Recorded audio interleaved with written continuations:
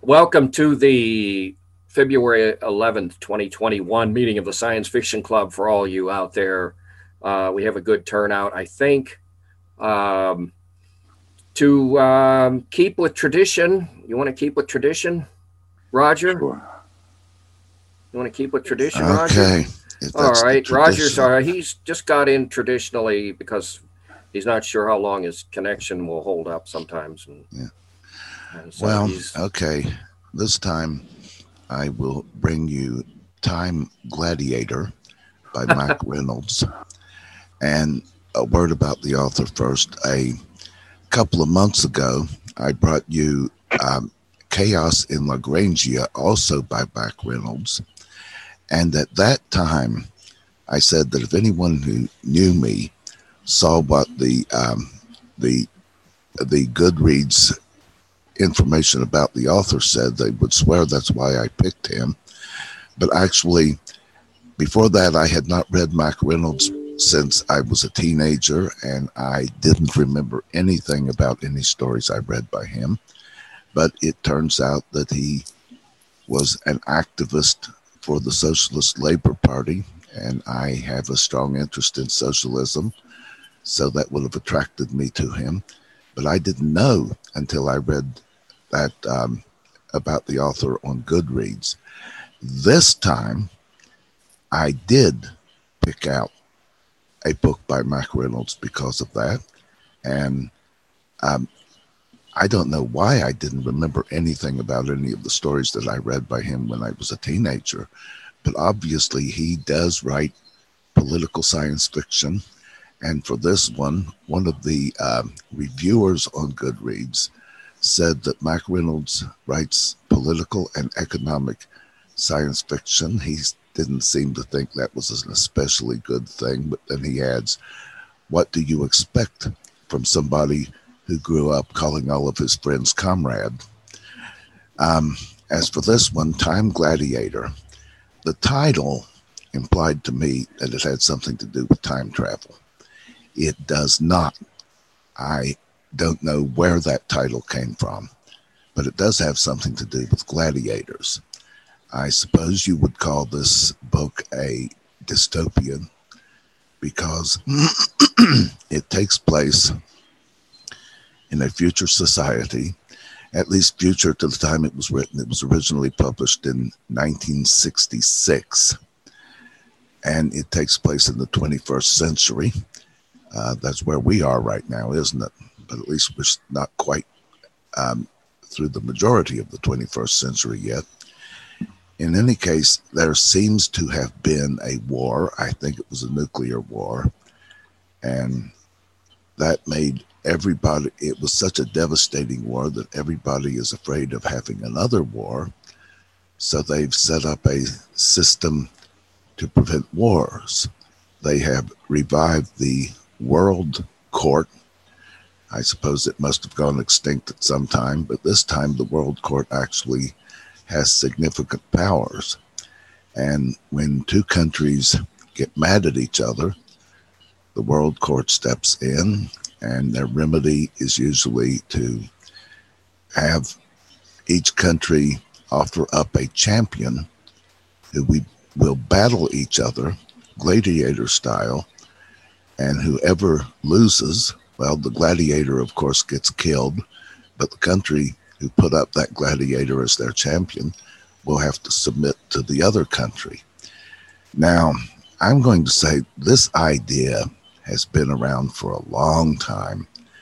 And even though I have not read The Hunger Games, I, as I understand the Hunger Games, the premise is pretty much the same there.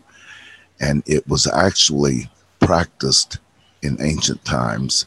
That's what the David and Goliath story is all about, by the way. But it never has worked.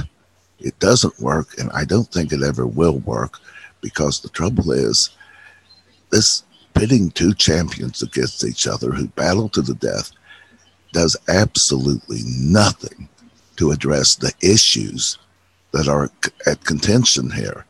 So whoever wins, the other side is going to feel that they've had a grave injustice perpetrated on each other, and they will still want to overturn the result.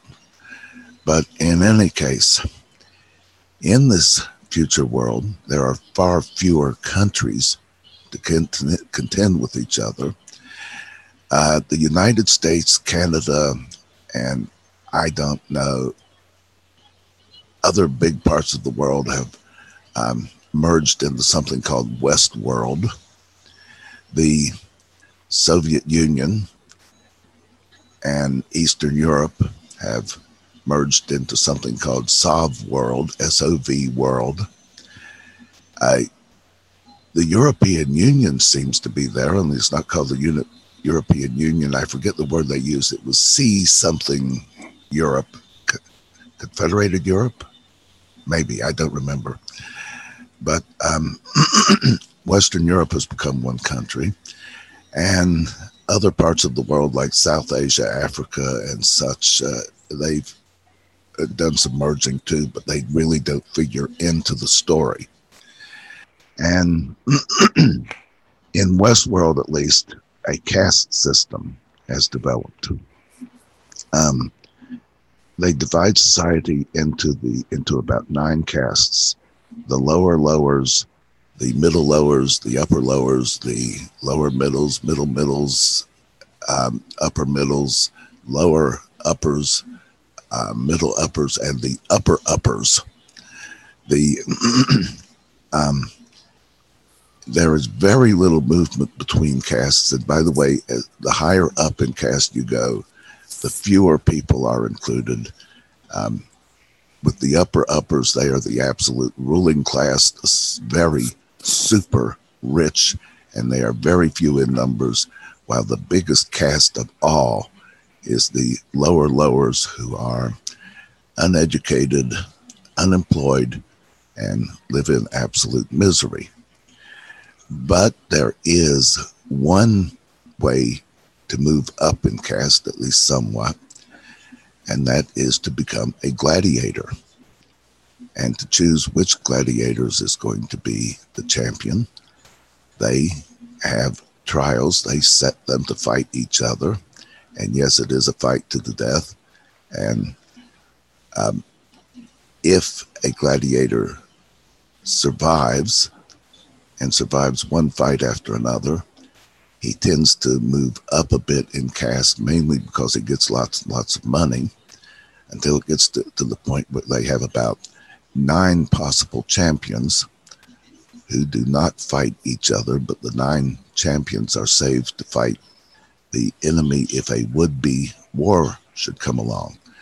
Now that's in Westworld. In SOV World, they have a caste system themselves, a different kind of caste system.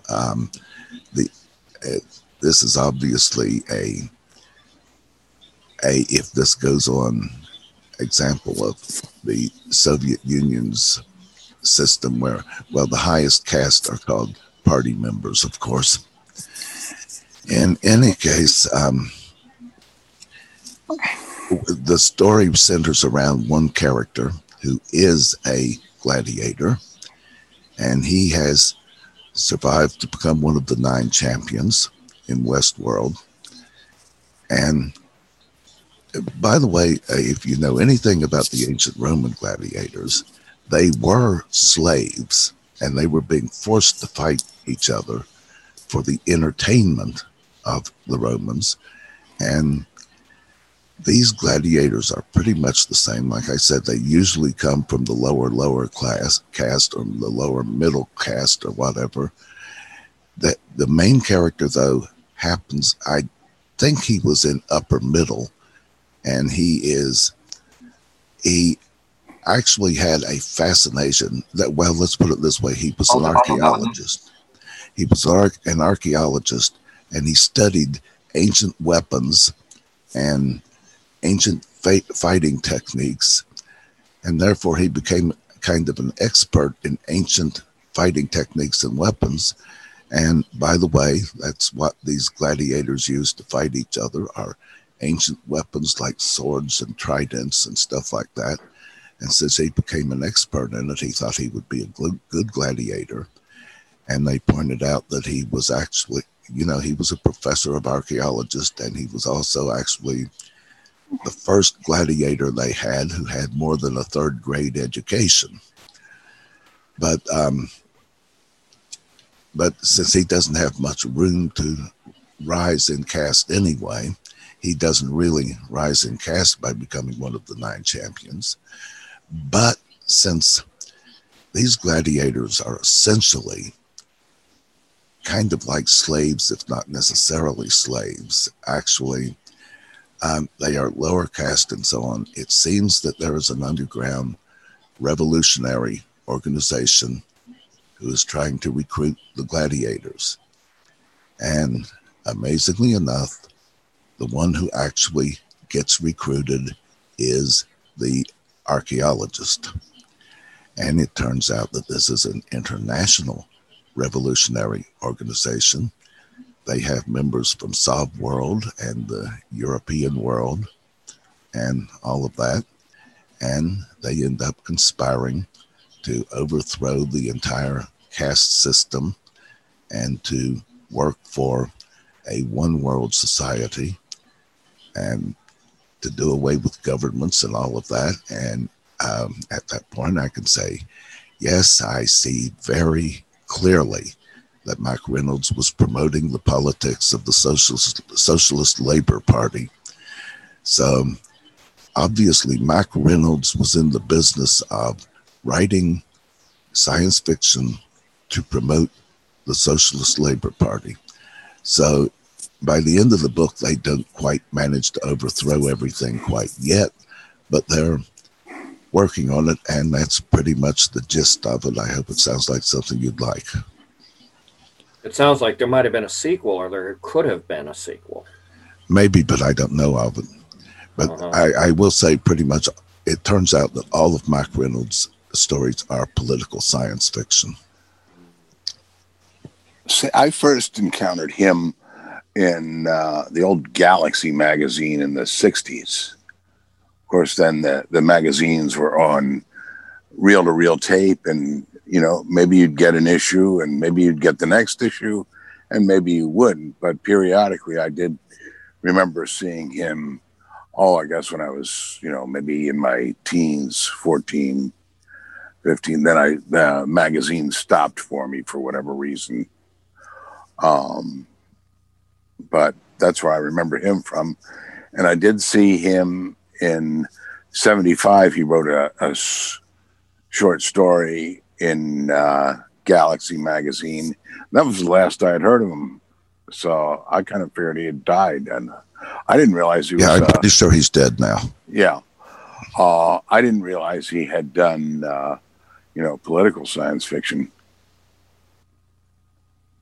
By the way, his father was Vern Reynolds, and his father was the SLP candidate for president in, I think, about late 20s and early 30s.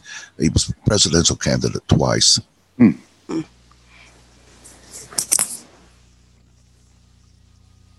Yeah, time gladiator, but nothing about time travel.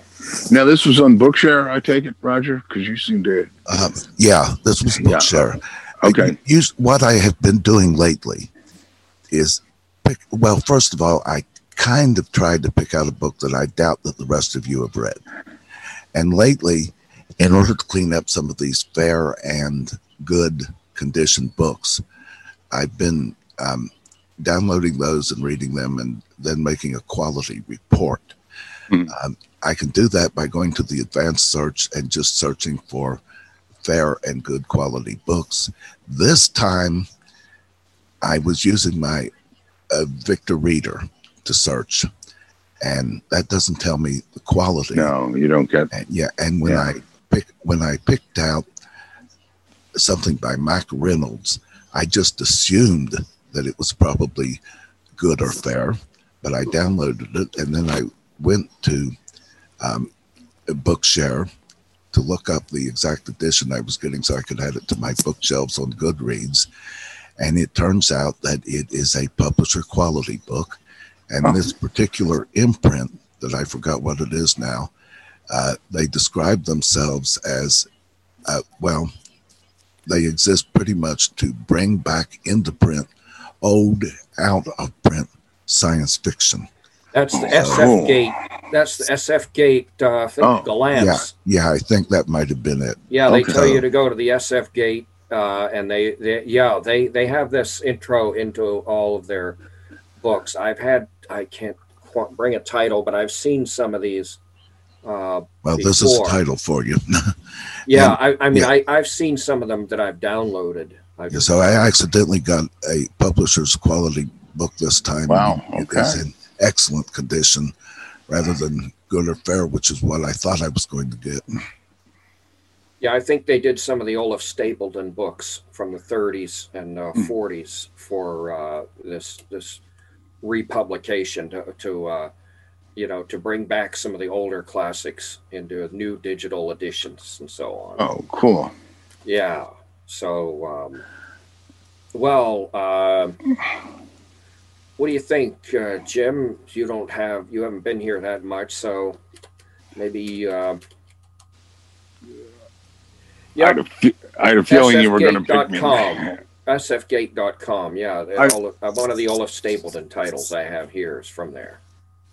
Okay, the only book I have to talk about is one that's on Bookshare, and I was just browsing one night with a Victor Reader stream, and I came across this one. It's called 3 by Heinlein, and it has The Puppet Masters and Double Star and The Door into Summer. And I would guess the Door, I don't know whether the Door into Summer is considered as one of his juveniles or not. I don't think so. Puppet Masters, I think, was written in 51. Double Star was written in 55 or 56, and I think The Door into Summer was written in 56 or 57, thereabouts. That's when it came out. But that's the only thing I'd read this month. Interesting, going from Mac Reynolds to Heinlein, who politically quite far apart. Let me say this. When I was in junior high school, the school library had a shelf that was practically dedicated to Heinlein juveniles.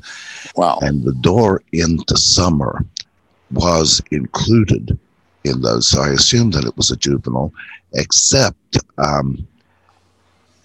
for a book published in the 1950s, which was intended to be a juvenile. There is reason to doubt that, because one thing that they kept completely out of juvenile fiction during that time was anything having to do with sex. Right, that's true, yeah. There is no explicit description of sex in this. There sure are a lot of allusions to it. Yeah. So, but it was in my junior high school library along with the other Heinlein juveniles. Mm-hmm. Well, did you like this? All three of them? Jim. Oh, yeah. Oh, I'd recommend them highly. Sure. They're entertaining, and if not for historical significance, they're books that I had read years and years ago, and I saw them there, and I want to grab these, so I grabbed the book. And they are on Bard, although Double Star is in a compilation of books. I forget, there's 4 other books in there by Damon Knight, and I forget who else. But that's where. What was that about? That was about a down-and-out actor who gets shanghaied, if you will, into portraying the prime minister, or person who's going to become prime minister for the government. And he has to become the prime minister because the guy that was the prime minister got kidnapped and beaten up pretty bad, and he ends up dying at the end of the book. And this guy, Lorenzo Smythe, it takes the prime minister's place. I liked it. It was good. Yeah. Well, well, we have Sherry. Do you want to go next or last? I don't care. I Or might next as well. to last? I read The Secret of Life by Paul McCauley. Oh, It's heard of about. You did read it? I've heard of it, but I don't. Okay. I haven't read that. I've read some of his other novels, but I Mhm. haven't read that one.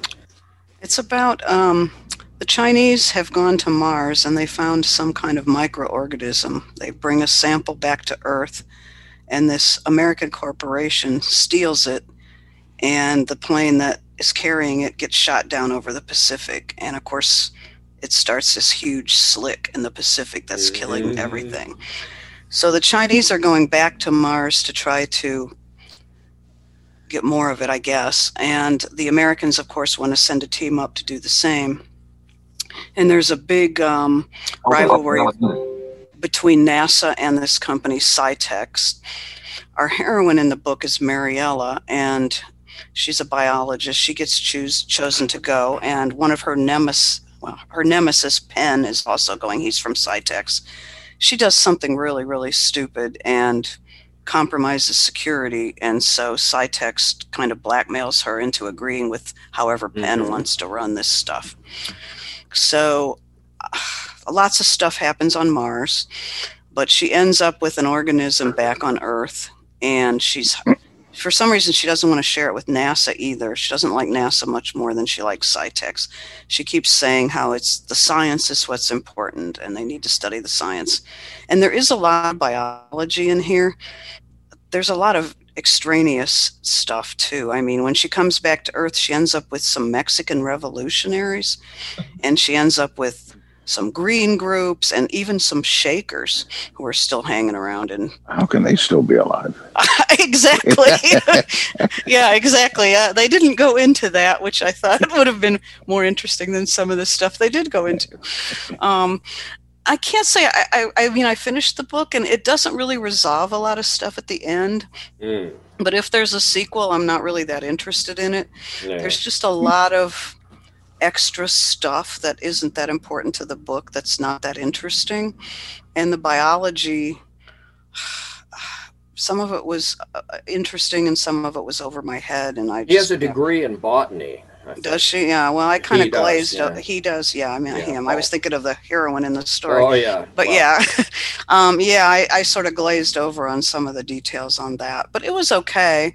The Mars stuff was interesting, how they, traveled around the landscape and how careful they had to be and all this kind of stuff. That was kind of interesting, and how they dug into the landscape to find this thing and stuff like that. That was probably the most interesting part. Once she got back on Earth, it was kind of a adventure type thing rather than anything that held my interest. So I guess I can't really recommend it. Yeah, too bad.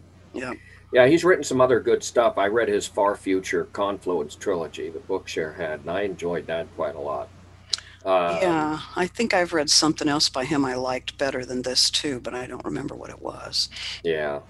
And he also wrote a book called Red Dust that was really pretty far out. It was on Mars, but it was many centuries from now. There was all kinds of really advanced technology in it, and it was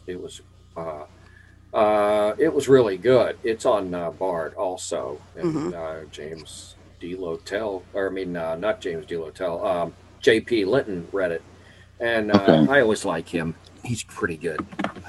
James D. Lotell is just too dry. James D. Lotell, I don't think reads anymore. He read Ringworld and Ringworld Engineers and Greg Bear's Eon. He read a lot of the Star Trek books too. Oh, did he? Yeah. So I liked him quite a lot, but I think he retired or something happened to him years ago. But I'm not sure why I said his name. I'm probably thinking of some other book. Do you guys like the Star Trek books? Maybe I should read some of those, because I really liked Star Trek, but some of them aren't bad. Bob Askey reads a lot of them. Gary Tipton reads a lot of the Star Trek Next Generations I read a books. couple of them, but I can't get into them because, I mean, it's like I like the sound effects and the actors and and the music and all that. And with the book, it kind of seems flat, without all that stuff in it. Yeah, It's like when I listened to the BBC play of The Hitchhiker's Guide to the Galaxy, and then I tried reading the book, and I couldn't get very far into it because it was so flat compared to all the sound effects and the music and the actors and everything. And That makes sense. so I don't know. Give it a try though, because at least in the books everything's described, which it isn't on the show. Yeah. If you want to read a good one, I think one of the ones that stands out, and it's the original series, is Strangers from the Sky. Okay.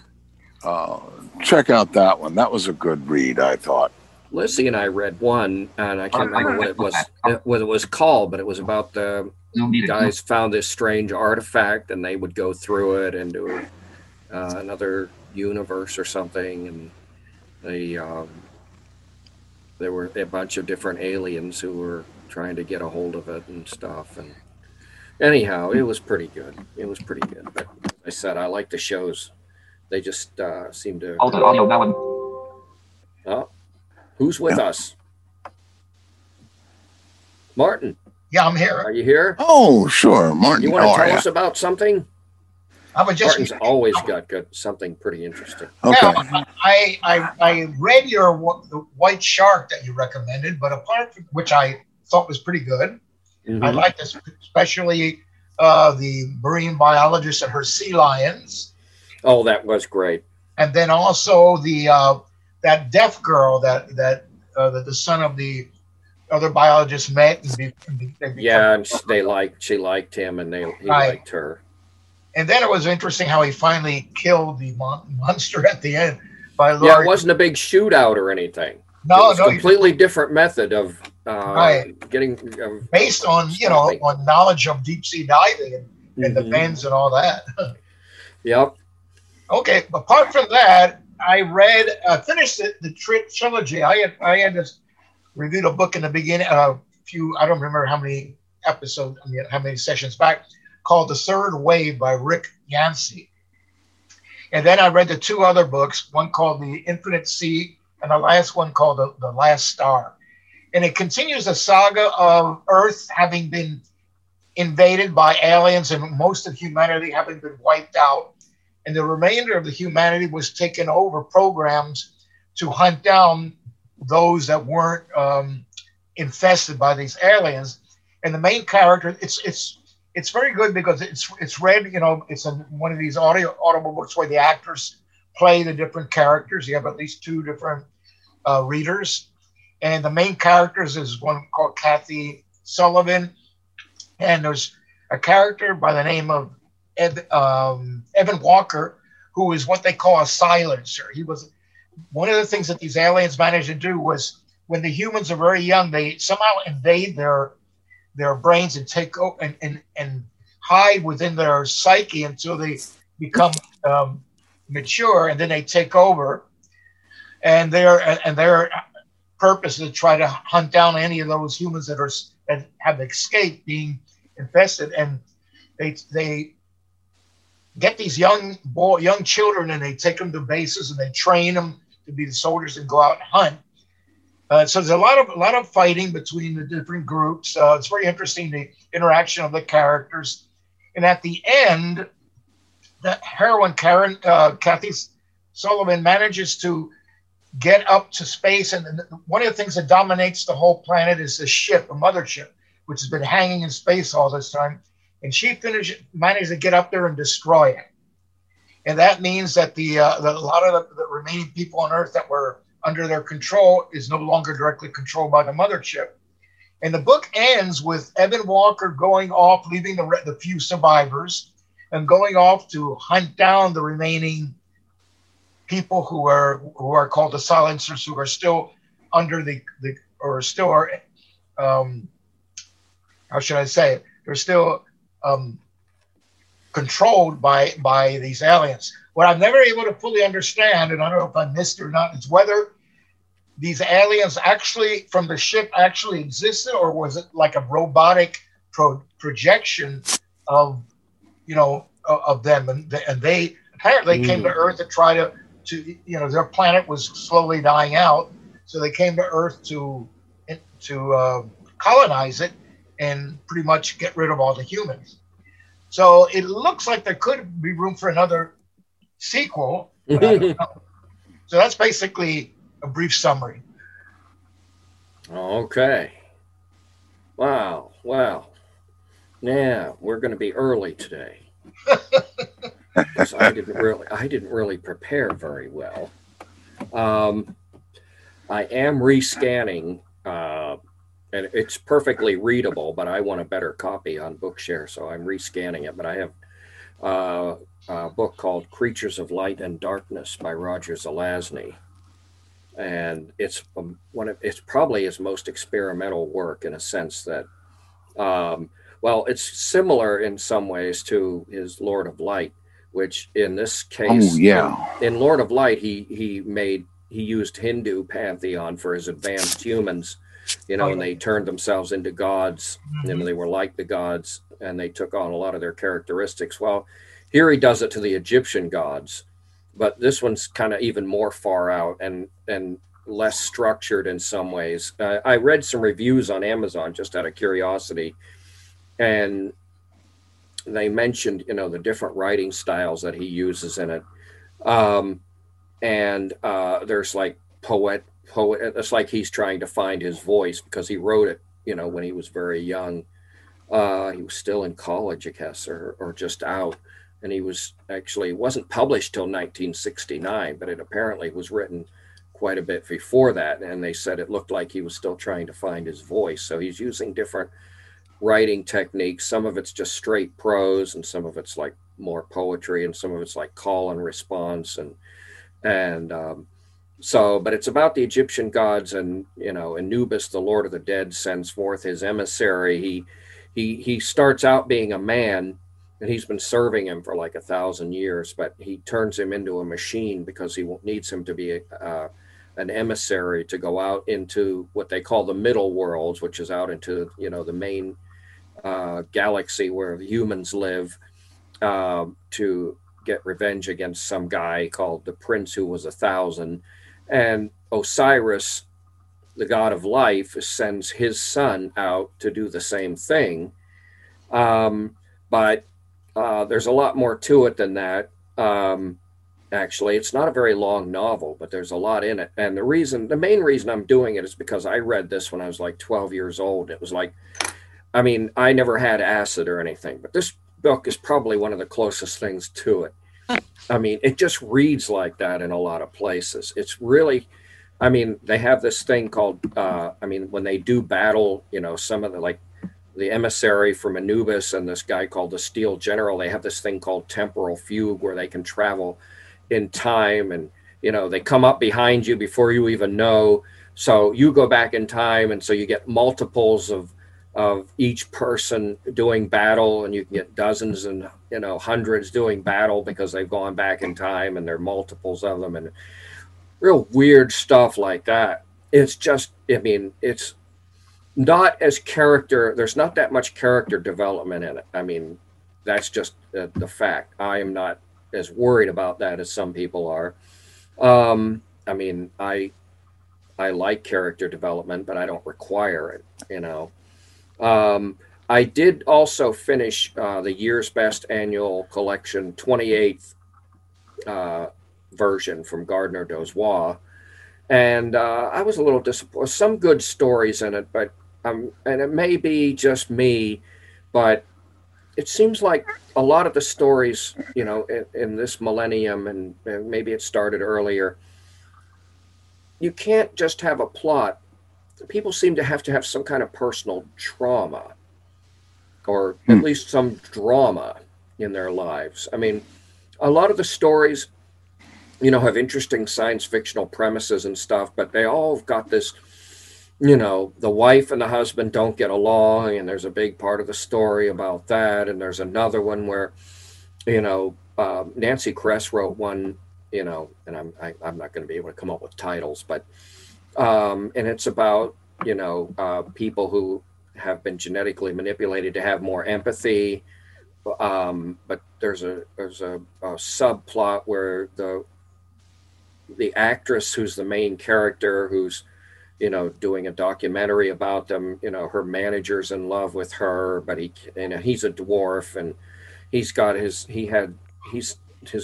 wife left him because he wanted to fix her pregnancy. And it's just, I mean, and there's another one, it just seemed like a lot of the stories had a lot of this stuff in them.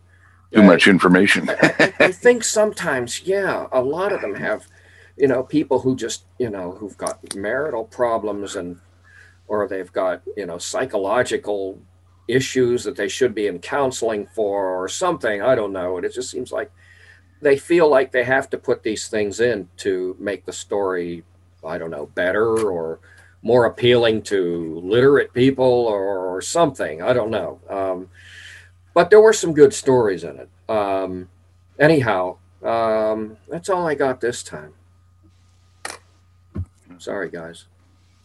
Hey, you can only do what you can only do. No big But I deal. am scanning a lot of stuff for Bookshare. I'm scanning Jack Vance's Tales of the Dying Earth. You heard of that, Jim? No. Oh, no, Jack Vance. Well, it reads like, actually, the Zelazny is this way too. It's science fiction, but it almost reads like fantasy, and some of the language is more like the language of fantasy, but it's really science fiction, but it's far in the future. So it can look like fantasy, right? In a way, but you can tell though that it's really science fiction. It's not fantasy. Interesting. I mean, Zelazny, I liked him, but he kind of lost me on the Amber series. I just could not get into that. I read them all. I read all of them, but I liked the first 5, but I didn't like the second 5. Yeah, he should have just quit at the end of the first 5. Mm-hmm. But I liked the first 5 quite a lot. I mean, they were really cool. I mean, the thing about that is that, and the thing about a lot of great science fiction is that traveling through shadow, you can imagine where you might want to go, or what you might want to travel to, and it would be somewhere out there. I mean, it kind of lets you use your own imagination, in that universe, so it was kind of cool like that. It was, I liked them. I don't think they were as good as some of his other work, like, Lord of Light and stuff. Yeah. But I liked them pretty well. Actually, the Guns of Avalon we had a Braille copy of that in our school library. Actually, I read that one before I read the first book. Guns of Avalon was the second book. By the way, the guy who narrated those was named Michael Moody. Was that the same Michael Moody who was I mean, that's not a real common name. Didn't he become didn't he become an executive or something, or was it a different Michael Moody? I don't know. Interesting. But I remember the name. Yeah.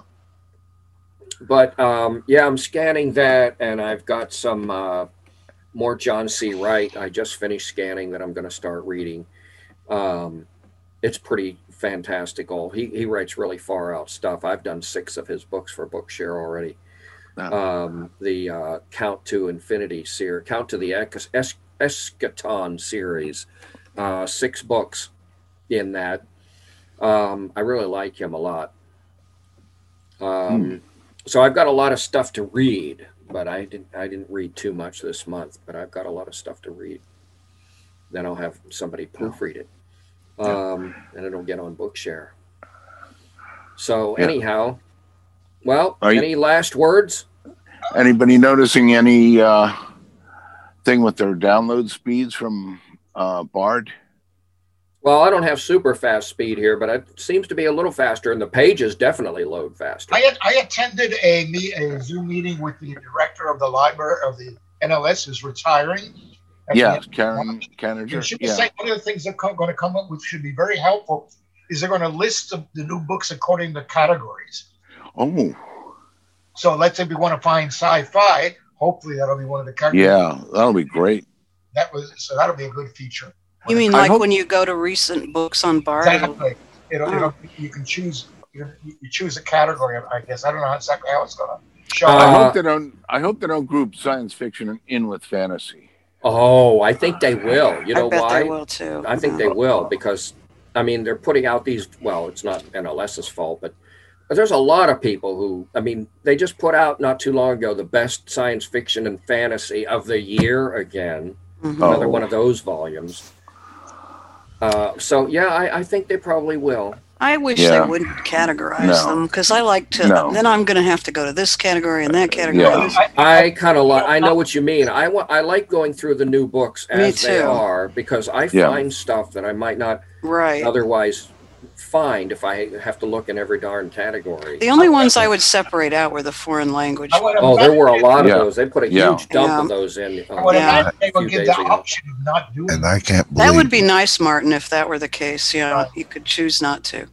And I can't believe that there are so many people, in fact, people who are science fiction fans and people who are fantasy fans, who can't tell the difference between science fiction and fantasy. Oh, come on. Well, I That- just don't know why. That is my pet peeve. It is. I Yeah. know. I sometimes think they overlap. I can't think Well, of an yeah, example. they overlap. And by the way, in perusing the different genres on Goodreads, and boy, do they have a lot of genres. In fact, I think it's really more just the way they categorize things rather than actual genres. But they have one called science fantasy. Yep. And I've heard that before. I didn't really quite know what it is, but I read the description, and it turns out the science fantasy is science fiction and fantasy mixed into one story. And Oh, okay. all I Oh. knew about that was, until I read that description, was that when that does come along, when I read a story like that, it always irritates me. I want to keep my Yeah. science fiction and fantasy separate. Mhm. Now, Separate, right. Yeah. Would one consider alternate history as science fiction? Conventionally- yeah. Conventionally, people do. I don't read it. I like Right. it sometimes. I just Me read a too, very yeah. good book called Millennium that It's- talked about England having made peace with Germany and Germany being the dominant power and sort of like spies, people, the resistance fighting against this control. It's a very good book. I don't know if you would want me to. The thing is, it's usually classified as science fiction, but there have been some people who have suggested that it should be included in just a genre of its own. And Yeah. I would go along with that, except for the fact that really there isn't enough of it to fill out a well filled out genre. It almost has to be a subgenre of something because it's, in fact, practically Harry Turtledove. He's written most of it himself. Yeah, he's Yeah. written most of it, I think. So Well, that they could put it under historical fiction, I suppose. I don't know if as I would. if Yeah, I I were wouldn't a historical put it there. fiction fan, that would No. disturb me. Yeah, maybe I, it would. That's Maybe not it would. his- I am a Well, historical that was the best fiction thing I fan, could and think of. I Yeah. can't think of anywhere else to put it. But it's under science fiction now. It's a subgenre of science fiction, and I would support it being separated into a separate genre, except there just really isn't enough of it to justify a whole separate genre. Right. Yeah, well, I some people refer to some of the really far future science fiction stuff as science fantasy. It's not fantasy, but No.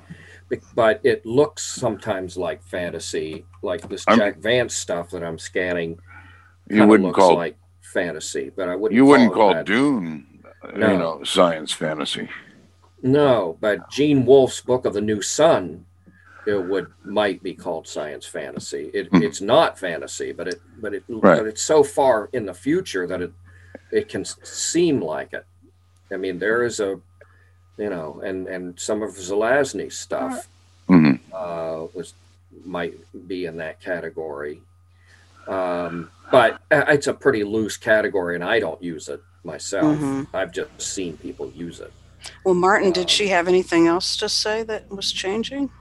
Trying to think of what else. That was the thing that most called my attention. The fact that talking about the Braille, the Braille device, the things that are going to be able to read Braille. Yeah.